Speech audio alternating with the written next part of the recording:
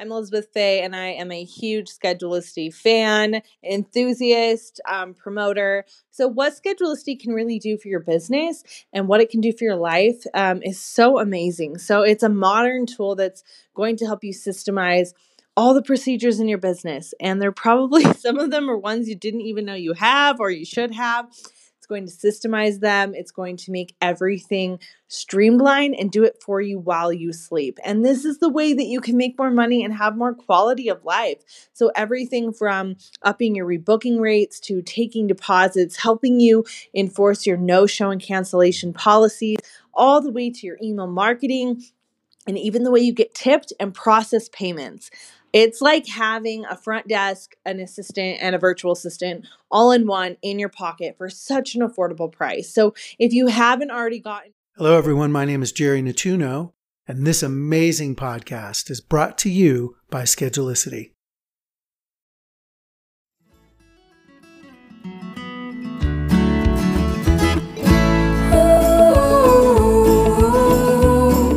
Please do me you. Hey, welcome to your day off. My name is Corey. Of course, I sit with my bud Tone. What's up, man? What's up, brother? Chilling like a villain. What's going on? Oh, not a whole lot. It's good to be back in the studio. It is good to be back in the studio. It certainly feels more intimate when we can kind of be together like this, right? It's like homies doing it now. Exactly. You know what I mean? Exactly. It's not like I'm all the way across the country or somewhere else and, phoning in and just... You feel like a guest, pretended. right? Like you feel like a guest, and I'm sure I feel like a guest as well to your podcast. So 100%. But I get to see the studio from my angle, and you get to see my basement wall. So it's not the same. Yeah, we got to do something about that. We got to get some like pictures up or something, man. Get a new banner or something. Something, man. Right. We got to get something. I think we have a couple extra banners too. We can probably do that. That's actually not a bad idea. We'll have to talk about that. Hey, so listen, we've talked to a lot of hairdressers through DM or even just friends that we've had, and it seems like this. It's funny. I'm going to make a really bad analogy, but you know how like they say like COVID, even if after you recover from COVID, there's still like some secondary kind of things going on. And I think in our industry, or at least the people that we've talked to and what I've experienced, I know everybody hasn't experienced this, but a lot of people have experienced like either their clients not coming in, or like me personally, I have like legitimately like 10 clients, and I think it's probably because I'm an older hairdresser now, but I have like 10 clients that have just decided to grow the gray out. So they've taken this opportunity, this 5, 6, the hard months, when you grow your gray hair out, they've just decided to go forward with it and grow the gray out. So that means that I have 10 open holes in my client book. So On top of, I would say about 50% of my clientele has not come back.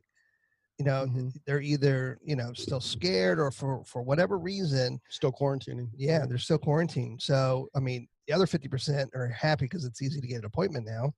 But it's very, I don't know if you would say stressful or very, just weird, right? It is weird. It's just, It's weird, but I understand too, right?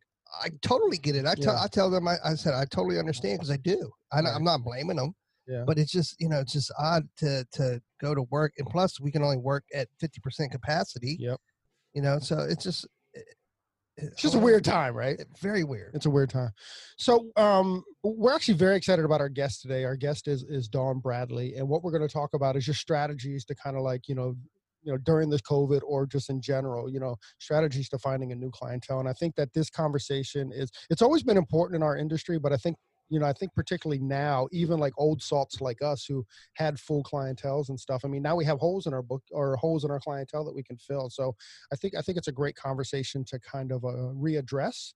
And it's not just, the first year, second year, before the 5-year kind of conversation. Now I think it's affecting everybody in the industry. Yeah, 100%. And one of the things I really like about Dawn is that she really tries to help take stress out of everything. Yeah, and that's kind of her goal. And interesting enough, when I reached out to her about this conversation, I said, listen, I know that you're trying to sell something, and I know that this is part of your sales pitch. What are you willing to talk about? And she said, I wanted to talk about it all because her goal is to help people. It's not about necessarily selling coaching spots, although that's what she's going to do, but it's about just being able to reach our industry and talk about like kindred spirit. Yeah, if anybody has information to help our industry, they have a spot at the table for us because Completely. we're 100% on board with anybody that's willing to try to give and help, those that need it. And right now, I think we all need it.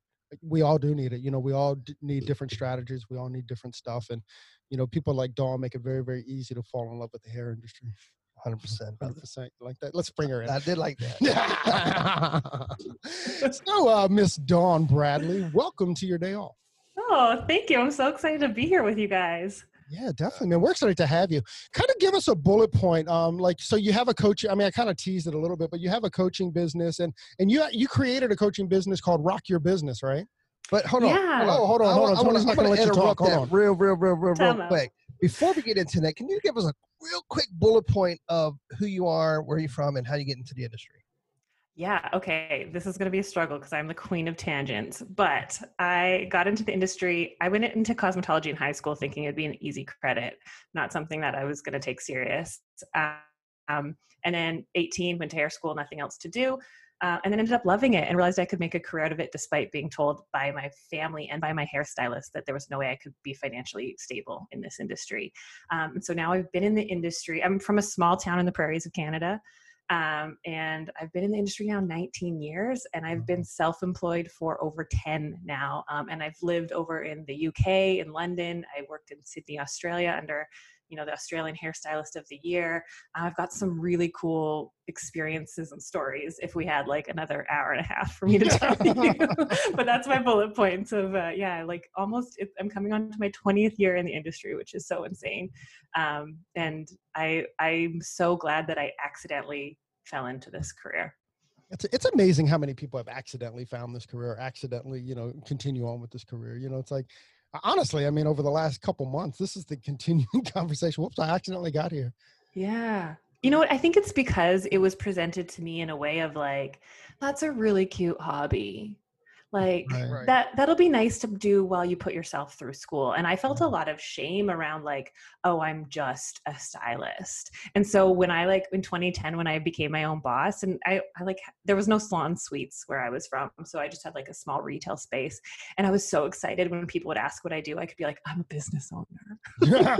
Because now I wouldn't get that like, oh, that's sweet. Ain't that Good cute? for you. You know what? Let me tell everyone about you because you probably need the help. That's hilarious. Right? This is probably a good time to give Vivian McKinder a shout out because she produced that documentary about hairdressers called Not Just a Hairdresser, right? And that's a name. Not just a hairdresser. If you haven't watched it, Dawn, you have to. I know. Like, I'm gonna watch it right after. Like, can we just pause for a second? Yeah. So what she did is it's probably about 15 or 20 years old now. But what she did is she went through and she just interviewed some the icons of the industry. From Anthony Muscola to Trevor Sorby to a bunch of like certainly British icons of the industry, and just it's really, really cool, and it's something to like. Was Vidal in that? Yeah, I can't remember. I think I don't think she interviewed him. I think there was excerpts of them. Yeah. So she just kind of went through and just again talked to like icons of the industry, which is very, very cool. And it makes you proud to be a hairdresser. It makes you feel like you're part of a bigger. You're kind of a bigger community and a bigger thing, Absolutely. I was 21 when I went over to the UK, and I like thought I was some hot shot 3 years into the industry from like a small town. Right. And then, but I ended up getting an assisting job at the Avedo global headquarters. So I got to see Antoinette Beenders and Ian Michael Black work, which was so cool. And that was when I had this aha moment of like seeing how our industry worked differently in the UK and how they had to do like 4 years of learning before they actually, and I was like, oh, like they just looked at it from a completely different lens. And that's when everything shifted for me, even in my technique and my skill. They trained my eye rather than my hands. And it was so like, it was the biggest aha moment. I remember feeling like it was a step back to become an assistant after like 3 years of, being, this amazing stylist. But it was like threw me 10 steps forward. It was like the British have such I think an amazing way of looking at our skills and our why can't I think of the word industry? That's the word. It is so interesting, and you nailed it. And I didn't know it for 20 years or for 30 years, as long as I've been doing hair. But what you said is so true. It's like they train the eye before the hands. And I think the US version, you're Canadian, but I think the US version is like, this is how we do like finger curls, and this is how we, you know, do pin. But I think where we've, I don't want to say fail necessarily, but where we've come up short, certainly in America, is to train the hands and not the eye. Yeah, because it's funny because every Brit that you talk to, you know, when they talk about, you know, them going to college or schools or apprenticing, you never find any negativity in it, right? But if you talk to every American about hair school, they all hated hair school, right? So right there. So they're already going into the industry hating what they just learned. Well, but hold on. Don't forget that we have the privilege of talking to the cream of the crop. You know, we're not talking to the everyday hairdressers that are in England. I mean, we haven't lived there. I mean, you might be right. But the people that we've talked to are the cream. You know what I mean? All right. Are they the cream or are they the crop? I don't know. You just got put in your place. I did, didn't I? He does that all the time. It's not about putting you in a place. It's just like, you know, like what's the conversation? You know? Yeah, but I think that I want to say. Out of the conversation, no matter who you talk to, I still haven't heard a Brit complain about school, no matter who. You're right.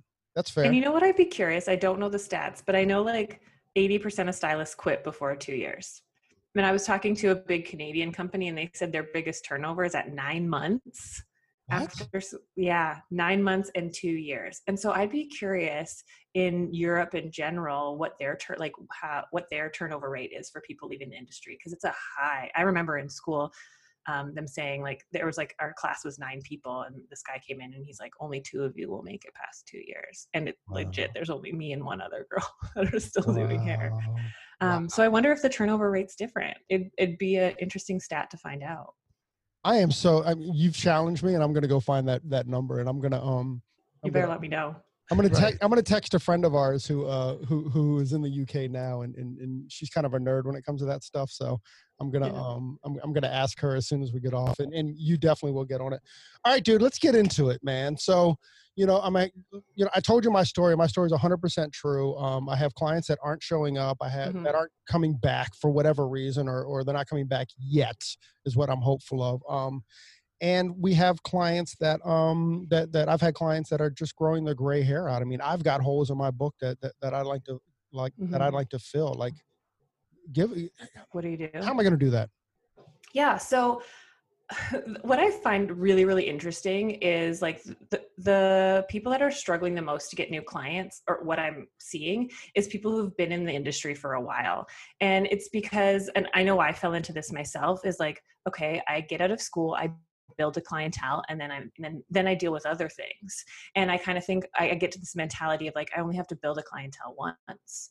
And the thing I teach in my programs and things that I share with hairstylists is like, we have to continually exercise that muscle of building a clientele, because regardless of, situation, there's always going to be turnover in some way, whether, people's lifestyle changes, people move, people's budgets change. Like there's always going to be clients leaving and creating new openings in our schedule. Now, COVID presents a whole different situation, right? As you were saying, like, a bunch of your clients aren't coming back or don't feel comfortable.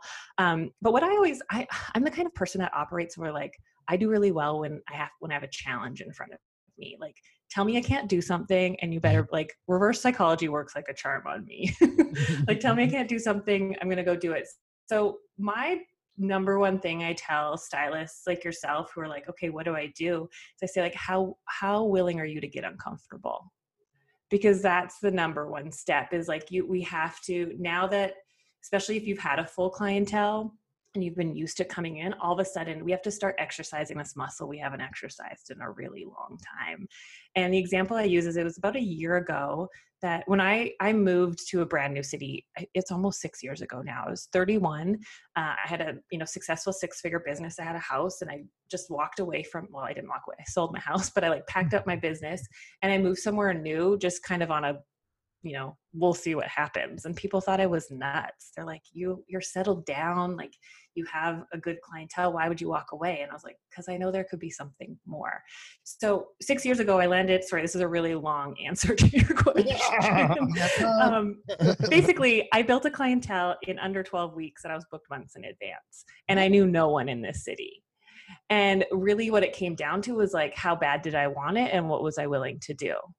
And like I said, like COVID presents a whole different scenario for us because of health risks and protocol and stuff.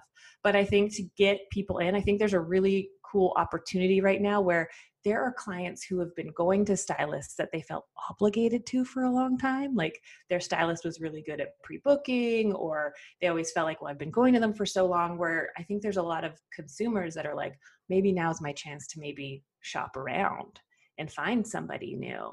And so as much as like we might be losing clients due to, you know, wanting to grow out their gray or not feeling comfortable, there's also this, we can kind of look on this other side of like, there's people that are searching for maybe someone who fits, you know, their lifestyle or their style now. Because I always say like, nothing lasts forever in this lifetime. And it makes me sound like a huge skeptic and a cynical person, which I kind of am. But the sooner I realize that like, you know, nothing is forever and there's a time, and it's okay when someone leaves, like when a friendship ends or a relationship ends or a client relationship ends, and it presents a new opportunity to bring someone else in that clicks with you even more, and you can develop those relationships and bonds. So my aunt, full circle, sorry guys. Okay. I think getting uncomfortable and being like, let's get innovative with the current circumstance of how can I reach out to people and how can I invite people in and let them know that this is a safe place that they could feel comfortable with. So that would be the step. I don't know if that resounds with you, but that would be step one, is like, how can I learn to get uncomfortable and start approaching people?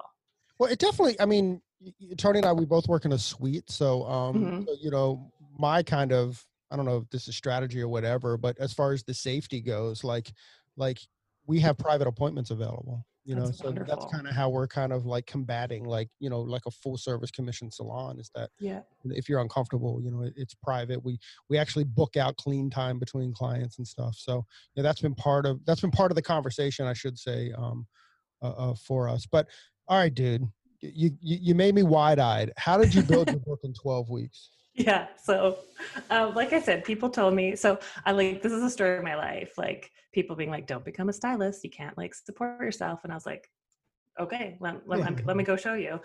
Like, why would you go, you know, at 21 years old? I remember like at 21, people being, I'm like making, I think it was like $50,000 a year. People were like, you should probably buy a house. And I was like, nah, I'm going to go to England. Like, whatever. So at 31, I sold my house. I shut down my business, like didn't even sell my book or anything, just like walked away. And I got here and I had no plan. And I remember like sitting on the couch being like, okay, I think everyone keeps telling me that I should go be an employee again. And I had been self-employed for 4.5 years. I was like, I guess I should. I guess that's what you do. But I'm like, I'm just going to piss off my boss in a year when I go do my own thing eventually. Right. And so I looked at chair renting and whatever, and I decided like, no, I need to have control over my space. So we asked our landlord that we lived in suburbia if we could plumb in a sink in the basement. It wasn't anything spectacular. And I just decided that like, hey, I want to get booked and I want to maintain this income that I was making. I got to get at it. And so it's not like I worked a crazy amount. I just scheduled myself in 8 hours a day of reaching out to people. And so I initially was going to print off some business cards and go stand on like a busy, oh my God, it's my dog barking. I don't know if you can hear that. That's okay. Yeah. I was going to stand on a busy street corner and hand out my business cards, because that's what I did in the beginning when social media wasn't a thing. Right. And like, even in the beginning, I decided like, I don't want to sweep floors and wash color bowls. So I like started talking to strangers, and I'm like the most shyest introverted person there is. And I just decided to get myself uncomfortable. So yeah, 8 hours a day. I decided Instagram was kind of new then still. And I was like, I really like sitting in my pajamas. So I literally just spent 8 hours a day on Instagram, not just posting, but making connections with people and inviting people in and saying like, oh, I love your style. Like, I have this idea for your hair, and just like relentlessly and shamelessly promoting myself. And you know, my rule of thumb has always been like, for every 10 people, back when I handed out business cards all the time, for every 10 people I give a card to, 1 to 2 maybe come in.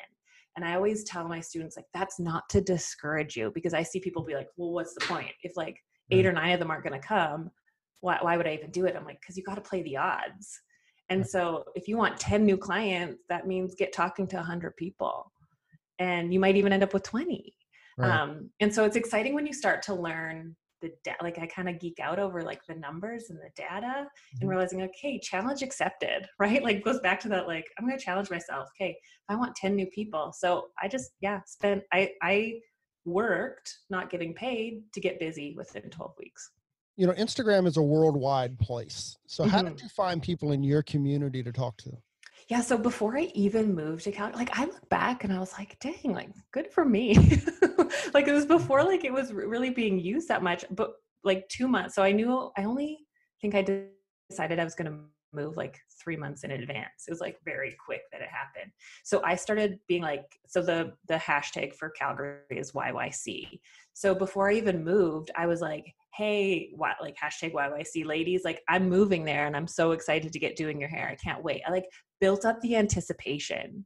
And the one thing I've realized over the years, am I allowed to swear on your podcast? It's your podcast. Okay. Is that people love exclusive shit. Right. And so the more exclusive you can make it, the more it like flocks people towards you. Like when I first started charging for consultations, because I was getting too many new clients, what a wonderful problem to have, right? Like I was too fully booked. I started charging for consultations thinking that would like slow down the influx of new people. No, it was $50 a consultation. What? You did not get reimbursed on your appointment. It was just to come talk to me because of my skill and my expertise and my knowledge. And it made me busier because people love exclusive shit. Wow. Right. So yeah, that's kind of been the story of my whole career. So when I built my clientele in under 12 months in advance, influencer marketing wasn't a thing, like wasn't a term, I don't think yet, but I remember reaching out to a local girl who like fit the kind of hair that I do. And she had a decent following. And I was like, hey, can I do your hair for you? And if you like it, I'm going to post a contest. If you could post that I'm having a contest. And that, I think I had like 300 entries into that. Wow. I think I had like 1,000 followers at the time. Like it wasn't like I had a tremendous following or anything. And I don't know how many of those people were in Calgary, but I connected with a local person who had connections in the community.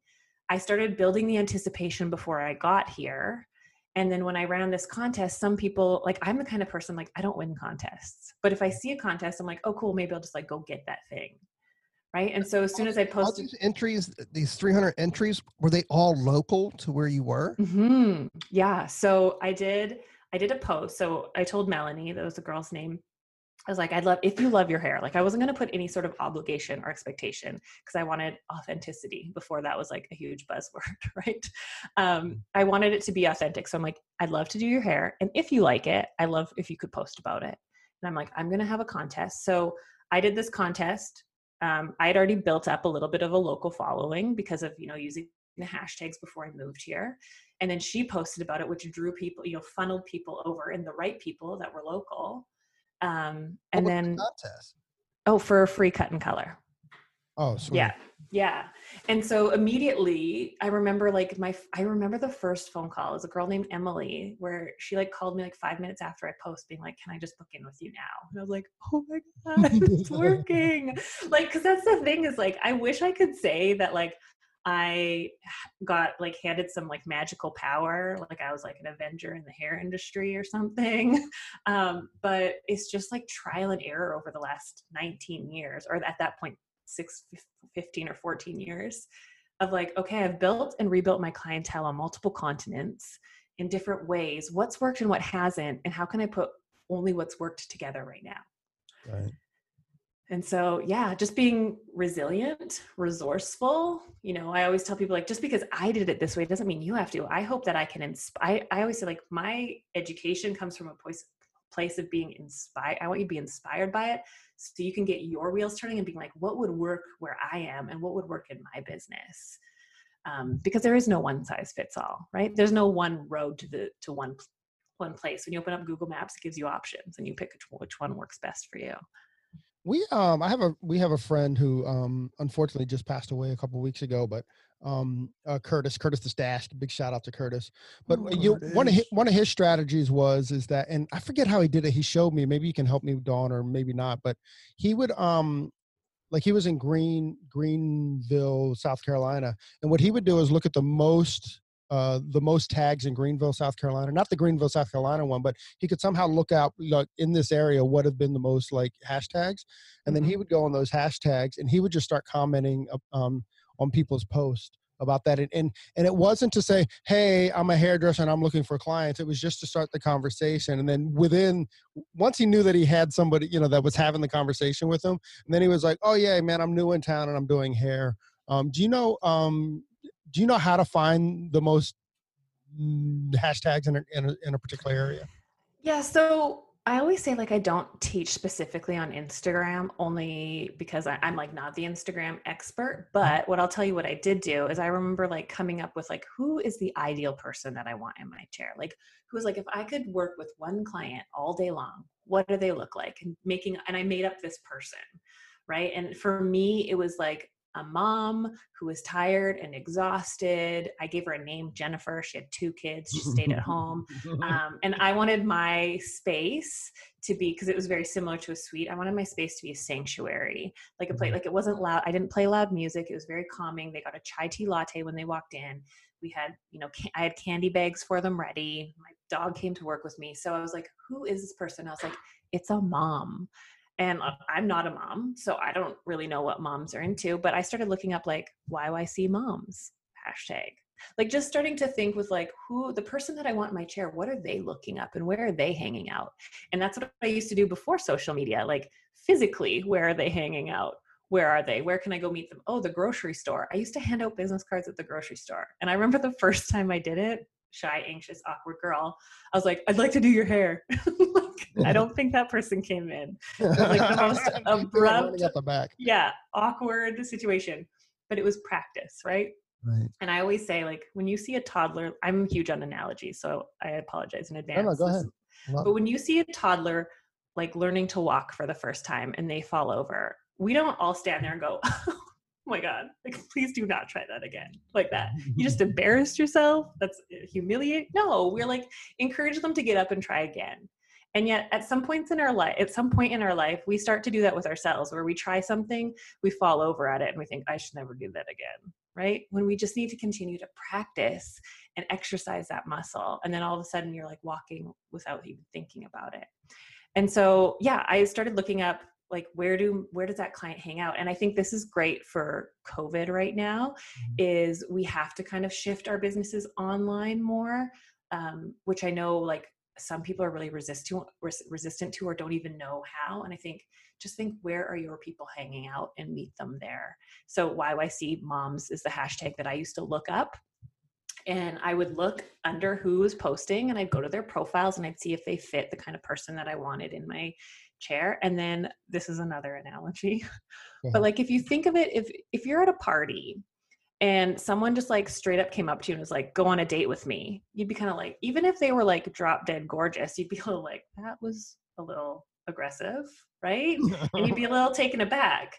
But if you're like at a party and you kind of like made eye contact with someone across the room, and then all of a sudden they're like, at the chip bowl, I don't know, clearly I don't go to parties a lot, but like they're like hanging out in the same area as you, and you kind of start talking, and then later on you bump into them again, and then at the end of the night they're like, hey, like, if you want to grab a drink sometime, like, do you want to go? And you're like, oh, okay, yeah, like that seems a bit more natural. And so when reaching out to people, like I always say, like, if you're doing it online, like just connect with them first, like, hey, like comment a couple times, maybe like shoot them a DM, just being like, love your style. I know this seems super random.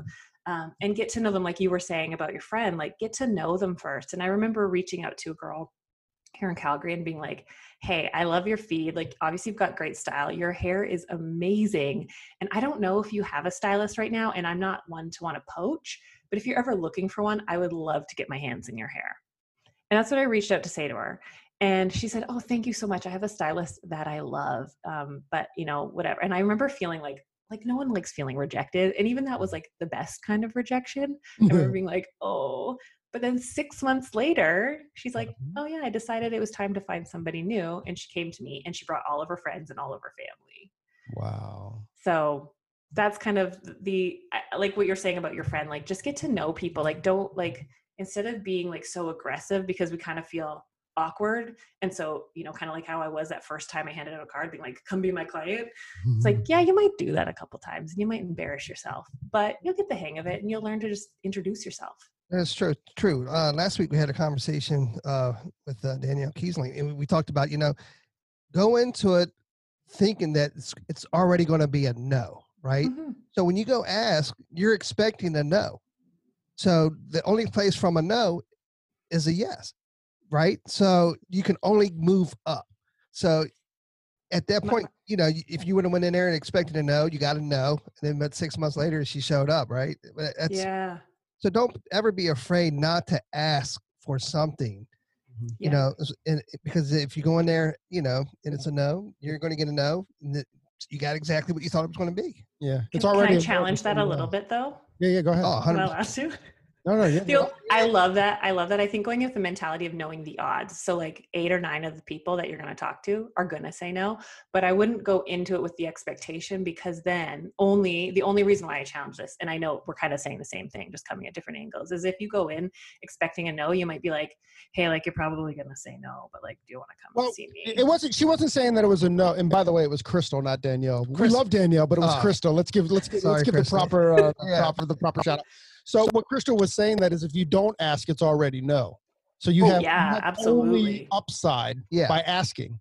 Yes. So, and if they say no, you haven't lost anything, because you know before you ask. So there's only upside on it. And start getting okay with rejection, because you're like I said, knowing that like only 1 to 2 out of 10 people will come, get comfortable with being uncomfortable. Right.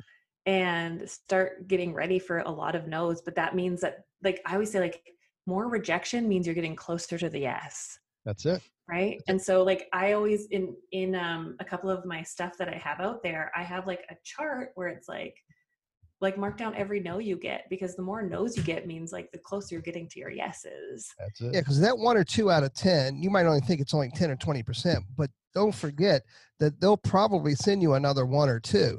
So those 1 or 2 could, really it can be more like 40 or 50, maybe 60%, you know what I mean? Yeah. With the people that they're going to send you. I have 7 steps to build your clientele. And once you get to like the first 3 are the hardest, or 4, I think, of like where you have to do the work, but then you get to like step 4 or 5, and that's when you get your clients to do the work for you. That's like awesome. Referral programs. And it's like, it sounds like a podcast. That sounds like a podcast. Or we just do it right now. Hey, Dawn, going back to Curtis. So you were saying that you committed to 8 hours a day. What he did is he committed to 10 reach outs a day. So and the weird thing about, especially like if you do it like via Instagram, is that if they don't communicate with you, it's not a no. You know what I mean? So it doesn't hurt the same, You're not going to go back through your feed and be like, I can't believe Tony didn't talk to me. Yeah, because we've sent out 1 million DMs and a lot of people don't even respond.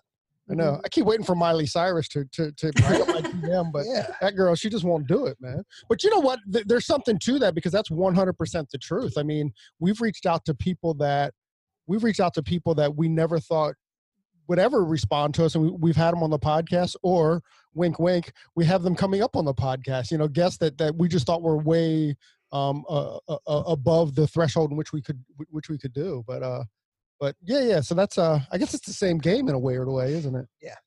Yeah, playing the odds. And once you know what the odds are, it's just making sure you're not defeating yourself with the negative. Like you're not viewing it as a negative, you're viewing it as a challenge. Yeah. Absolutely. And I don't know. There's something I was going to say. All right, dude, I'm going to make you go through your steps. So just like bullet point, like what's step 1, 2, 3, and then when we get in. You're going to challenge me to try and remember them all. So the 7 steps of building a clientele, they are, I would say the first one's get comfortable with being uncomfortable. Love that. Learn to talk to strangers. I'm so going to get these wrong because they're not right in front of me. I think the third one's toot your own horn. Like learn how to talk confidently about yourself. And that's the number one thing I see stylists struggling with is they're like, I don't want to be cocky. And I was like, there is a huge difference between confident and cocky, and then not confident. And I always say like, there's one thing to be like, oh my God, you should come see me. I'm the best. Like, you're going to love your hair. Like, it's going to be the best. I'm going to blow your mind, as opposed to being like, oh my gosh, I love your hair. I'd love to have you in. I have all these ideas and I just like learned this new technique, and like, we would have so much fun together. Like, that's the difference between, so learn to toot your own horn, because if you don't talk confidently about yourself, why is someone going to buy in? And then get your clients to do the talking for you, I believe, is step 4.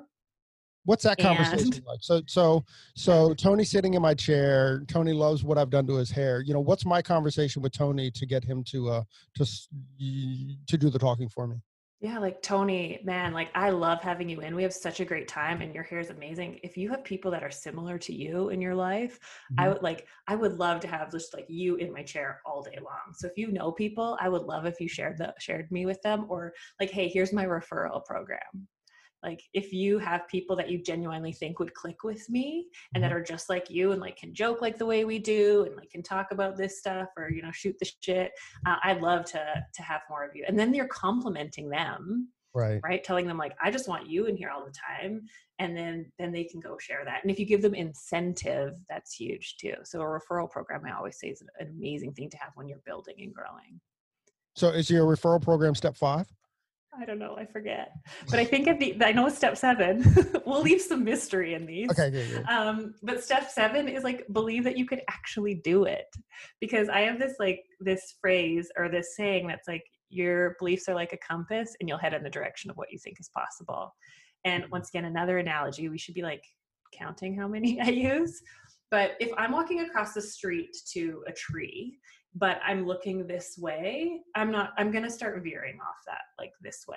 And I see so many people like kind of start to do things trying to prove it wrong. Like, okay, yeah, Don, these 7 steps, great. Like, I'm going to do them only to show you that they don't work. Right. And like, they absolutely won't then. You're 100% right. Like, if you don't think something's going to work for you, it's not. Because if you have your mind made up from the get-go that like, okay, yeah, like, I could talk to strangers, but no one's going to say yes. And I'm going to, you know, start, you know, giving a referral program, but none of my clients are going to want a referral program. You're not going to sell it. You're not even going to talk confidently about it, because you're going to have this mindset. So like, actually, and I know it sounds very woo-woo-y, but honestly, if you don't think something's going to work, it doesn't matter how hard you try to make it work. It's not going to. Well, it's like steering, like, you know, like if you're sliding on ice, right? What do they say? They say, you know, look where you need to go, not look at what, you know, like, to hit the guardrail, you know, look at the open floor ahead of you, and somehow miraculously the car responds, you know? Yeah. Don't overcorrect. Oh, no. Right? That's it. I actually like that analogy a lot, because I think it's so true. I think that, you know, you have to, it just keeps you in a positive mindset. You know, it's to conquer that step, as opposed to, you know, make excuses why it doesn't work. But I tell you though, dude, if you get to step 7 and you still feel that way, then shame on you. Right. Well, and I think like when I tell people like, yeah, I built a full clientele in under 12 weeks, they're like, what? And I'm like, because I was like ridiculously convinced to prove people wrong. Right. And I hate to say that was my motivation, but it was like, people are like, yeah, I remember my clients all back home being like it was like this look behind their eyes of like, we'll see you back here. Right? At the end of the day, you got to have the drive to want to be successful like that. Right. Mm-hmm. So if you don't have the drive and the fortitude to push yourself to have that kind of success, then it's not going to come easy. You know, very few people get it to come easy, but you know, without the drive, it's going to take you a whole lot longer to make that happen. Yeah. I mean, like, very few people, you need that drive. That's the secret sauce, right? Yeah. It's that drive and that refusal to say no. I mean, you know, listen to any of our podcasts that we've done with anybody with, you know, deemed success. Look at Daniel Mason Jones. I mean, who's more driven than that guy? You know, every second of the day he's looking for, you know, how to angle another dime out of somebody, and that's not in a negative. He's looking like, how can I make this a better experience for my client, right? And how can they pay me for it? It's the smart. Yeah, he's smart, but I mean, and he also, yeah, you're right. He's so driven that he sleeps, eats 24/7. His not only his salon, but his staff. You know what I mean? Yeah, definitely. Well, that's the thing I want to share with stylists is like, I'm like an awkward, anxious, small town girl. Like, and I didn't get anything handed to me at all. Like, there was no trust fund. There was no like, residual income from something there. I did it all myself. I built it all myself. And and I'm proud of that. But I want to share that because it's not like I was like given something or like landed in the right place at the right time or got lucky. Is that I committed to something and I saw it through and I figured out, okay, like this isn't working. Okay, I got to pivot. I'm going to do this. Okay, this isn't working. And so it's about being resilient and being resourceful and not being like, I'm pretty stubborn. I'm a Taurus. I can be really stubborn, but I'm really stubborn about my goals, but flexible about my approach. And that's the most, especially like in like this year and this day and age, is like, we have to be stubborn about our goals, but flexible as hell about our approach, because things are ever changing. And, something could happen next week or next month. That doesn't mean that we can't keep moving forward. It just means we have to take a step to the side first. I love that. What's that quote? Success is built on a ladder of failures. Absolutely. Yeah. I was just saying that to someone the other day. I'm like, failure is the path to success. Like, you have to keep failing. I like how you owned that. Like this is how you do it. Cause I think that so many times, in life, we get those failures that kind of set us back or slow us down. And we go, okay, cool. That was a rung of failure. Let's step to the next rung and let's see where that brings us. So January 30th, 2016, let's go back a second. I fried someone's hair off completely. 10 minutes of clay lightener on her hair. I don't know what happened, but it threw me 16 years into my career. And within 10 minutes, she's like, we were like talking about something. She's like, it's hot in here. And I was like, I know, right? Thinking it was like, we're talking about something crazy. No, she's like, my neck's really hot and it's crackling. And I leaned forward and it was like I was standing in front of a fire. I could feel the heat on my face and I could hear this like, that's a terrible sound effect. But I took her to the sink, palest yellow. And I was like, oh my gosh. I remember sitting down on the couch in my salon. Hold on. This was like a balayage? Mm-hmm. Oh my gosh. It was clay lightener, open air. Pardon me. Open air, not even in a foil. Nothing. Yeah, that's the mystery. Like, I still don't know what the hell happened. If somebody knows, please DM us if you have any ideas of what that could possibly be. Like, I remember in hair school learning about heat reactions, right? And being like, it could be medication, it could be hormones, it could be, copper pipes, like who knows? And that's why I have a program called Rock Your Consultation, because I am so passionate about consultations, because if I would have given her a warning of like, there literally is no guarantee when it comes to chemical services.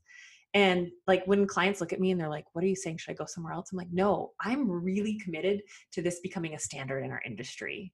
And I don't, because we like, what other Botox, like chemical peels, you sign off. And yet we put chemicals on people's hair and we don't get them to sign off on it, or it's not mandatory. It seems like crazy to me now. But anyway, back to the story. So her hair fries off and I immediately feel at fault because it's happened on my watch. I don't know why. Like, I'm like, is there diet changes? Is your hormones, the person in our chair is a variable every single time. And if you think back to like chemistry experiments, like you can change one little variable and everything changes differently, or everything turns out differently. So I sit down, my stomach flops. My dog at the time like came and curled up on my lap, which he did not do, but he could like sense something. And my biggest regret is like not telling her ahead of time, like there's so many risks. But I decided, like, I went into a year of anxiety, and that's where a lot of my like stress-free approach comes from. But I almost quit. I almost quit the industry, and I was like, okay, I need to like figure out, how do I move past this? How do I pivot? How do I rebuild my confidence? How do I know that like it wasn't me? It's just a fluke accident. And that's the one thing that I'm like really passionate. Is like, shit's gonna hit the fan at some point. And in your career, something's going to go wrong or something didn't go as you planned for, but you can continue to move forward and move through it. It's interesting that you said that, like when you do skincare and stuff, there's waivers or there's conversations that are happening about your skin, and your skin regenerates, every few days, but your hair, you can have, 5, 6, 7 years of difference in the hair. So, you have 5 or 6, I guess what I'm trying to say is you have 5 or 6 years of variabilities, right? 100%. Yeah, because it definitely layers, right? As it grows, different things happen at different parts of the hair at different times. I've never heard of like root sizzling in open air balayage. Like you hear about it occasionally with foils, even if it's like copper pipes or whatever. Whatever. It was Never like heard it of still that. makes me a little shuddery. I bet you still get butterflies when you tell the story. Yeah. What's that? No, unfortunately she's not. So I like looking back, like I told her like, call me day or night. Like my biggest fear in it all was that other hairstylists would find out and that they would expose me as a fraud.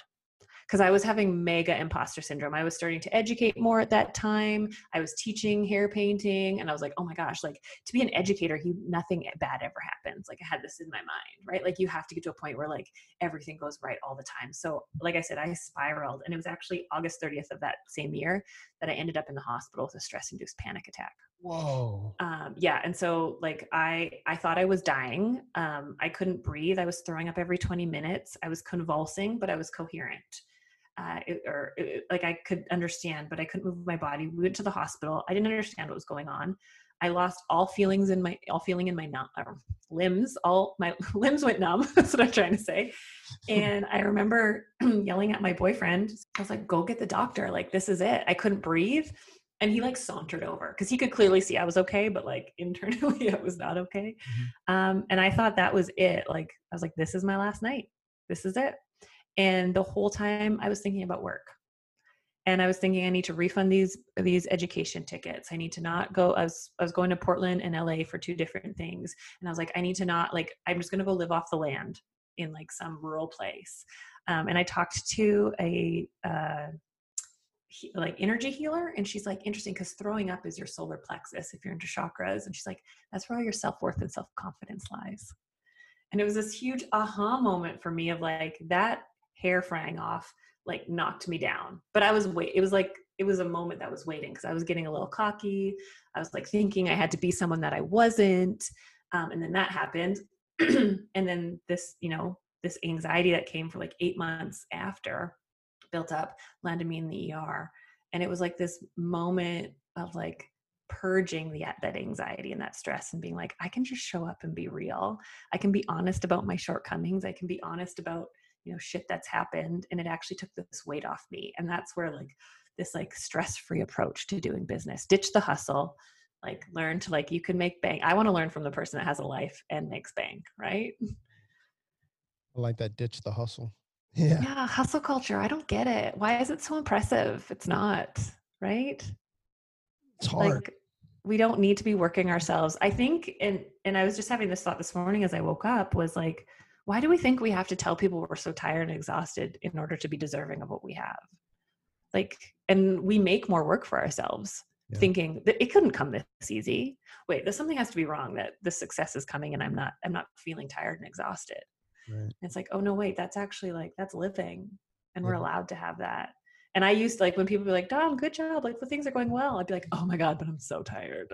Right. And it's like, why is that our answer? Weird. I mean, we have those conversations. I mean, certainly I'll speak from my chair. I have those conversations all the time. It's like we either book ourselves so we feel busy or we like to tell people how busy we are or how exhausted we are. Like, I've been so busy and I'm so tired, but you're absolutely right. And it's all kind of like facade, right?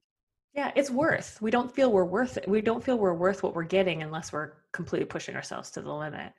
And I actually was working with a student once and she's like, like she doubled her prices. I have this whole equation in my program to like figure out like what you should be charging. And she's like, okay, like this, I'm doubling my prices. I live in a small town. She's like, I'm nervous. And then when people started canceling, she freaked out. She's like, my schedule is not fully booked because we're addicted to the fully booked, right? And I was like, okay, but chill out. Like, look at your numbers. Are you making the same amount? And she's like, I'm actually making more. And we're so addicted to the fully booked that we don't think like if you're pivoting your business structure, which she was completely building a brand new structure of business and, wasn't double booking anymore, blah, blah, blah. But I was like, don't freak out about the fully booked. You didn't want to be fully booked like that anymore. Mm-hmm. Look at the numbers. And so many people are addicted to the fully booked that they freak out, they backtrack. Yeah. But you've been dropping all these little gems throughout this whole podcast. I was thinking the same thing. So we're going to re-listen, and we're going to make a list of all the different podcasts we're going to create together. Yeah, absolutely. Because there's so much, not through only your experience, but I mean, you have so much to offer. And, you know, we want to bring that to our clients, not to our client, our guests, our listeners, and, you know, and really dig deep into these, you know, like on Thursdays, we do these things called small talk, right? Mm-hmm. So, and it's just the meat and potatoes of what we're talking about. Mm-hmm. And, but you know, throughout this whole podcast, there's so many things that you've dropped that I want to get into the meat and potatoes on, I know, right? But we just don't have the time today. But I tell you what, I'm going to interrupt you real quick. The very first one that I want to get into is the $50 consultation, because it seems like her passion there, and I'm like, how in the world are you charging $50 for a consultation? You want to know how much they cost now? No, because on the next podcast you're going to talk about it. Yeah. So yeah. So on that note, how can our listeners find you, get in touch with you, follow you? Yeah, so I hang out on Instagram a lot at Dawn Bradley Hair. I'm definitely, I always say, like, I hang out there, but I don't live there because I try to keep some balance. But I have lots of free resources on my website at dawnbradley.com. One being my 7 key steps to growing your clientele. It's called the Client Attraction Playbook. And if you go to dawnbradley.com, you'll see it there. I also have Raise Your Prices, Not Your Anxiety, a template on how to let your clients know. So dawnbradley.com or Dawn Bradley Hair on Instagram. I love it. Dawn, thank you so much, dude. Thanks for hanging out with us. Thanks for giving us a little bit of your life, giving us a little bit of your knowledge and motivations and stuff. Yeah, with all those analogies, we should create like a little like parable book for Dawn Bradley. You know, I loved him. I love it. Well, I didn't even mention I have my own podcast called The Anxious Creative, because that anxiety has been something that's, you know, I learned to live with, and I definitely do a lot of analogies over there. But I do like the parable like a parable book. That would be good. I do have like a note on my phone of every analogy that I ever come up with. Oh, that's awesome. Yeah. Yeah. Well, you guys, this was so fun. Thank you so much for having me. Sure. Like I said, we're excited about bringing you back. So we're big fans. Let's do that too. Yeah.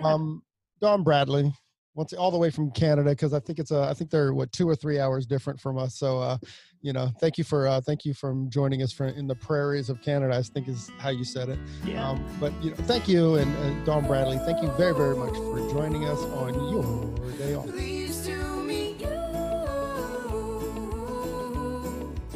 Hey, so there it is. Hey, this is a message that we've been trying to bring, I don't know, for the last couple of months, actually since we started the podcast. Hey, so if you like the podcast or if you find that it's useful, please leave us a review, a 5-star review on iTunes. Leave us a rating and a review. But if you don't like it, forget about it. Yeah, totally forget about this message. We also want to thank Sarah and Blaine from Pretty Gritty. Sarah and Blaine, they are a band out of Portland, Oregon, and we just want to thank them very much for allowing us to use their song, Pleased to Meet You, on our podcast. That's cool. I think you can find their music on iTunes. Peace and hair grease.